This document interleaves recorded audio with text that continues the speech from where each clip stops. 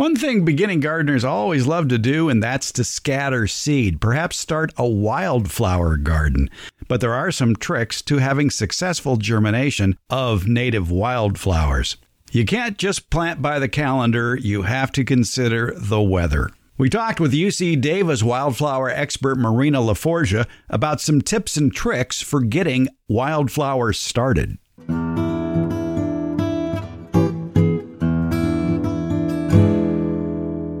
How can gardeners increase the chances of germination of wildflower seeds? Well, first of all, I think it's important to keep a relatively clean yard. And I know me personally, my yard can get covered with exotic plants that by the start of the next season, there's just thatch everywhere. And so clearing out that thatch and creating a nice layer of clear soil, or at least cleaning up the yard a little bit, will probably enhance the chances of germination.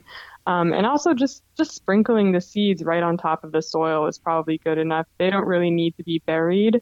Some will get buried naturally and then they might germinate at a later date. But I think one of the most important things that I've personally found is to seed right before the start of a big cold rainstorm.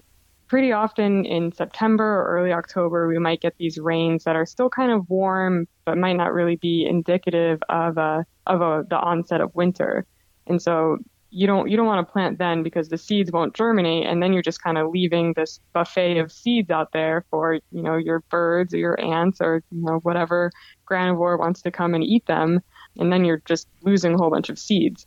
So you want to plant right before the onset of the rains, and make sure you're doing it into a nice, clean soil area. So that first big cold rainstorm might not be till November. Yes. Okay, so maybe people have been planting their wildflower gardens a little too early, because generally the common advice has always been sow them in fall. Well, maybe it should be modified to sow in mid to late fall. Yeah, and I mean, the stronger the dormancy, the later they'll germinate too, very often. So a lot of the species might need a little bit of priming beforehand, which can get a little tricky because you want to put them out there so that they're exposed to that natural variation in temperature, because that might help break dormancy down over time. But you don't want them to be sitting out there for so long that they're just going to get carried away by a hungry ant. I've tried boiling legumes. And how do they taste? No, actually boiling them to break the seed coat and then planting them. How long did you boil them for? I think I didn't even really boil them. If you pour boiling water over them and just let them soak in boiling water for 5 to 10 minutes and then let them dry out again and put them out there, that could be one method to try. I got to be honest, I tried it with my field study I was doing also out at McLaughlin, and I didn't get very high germination.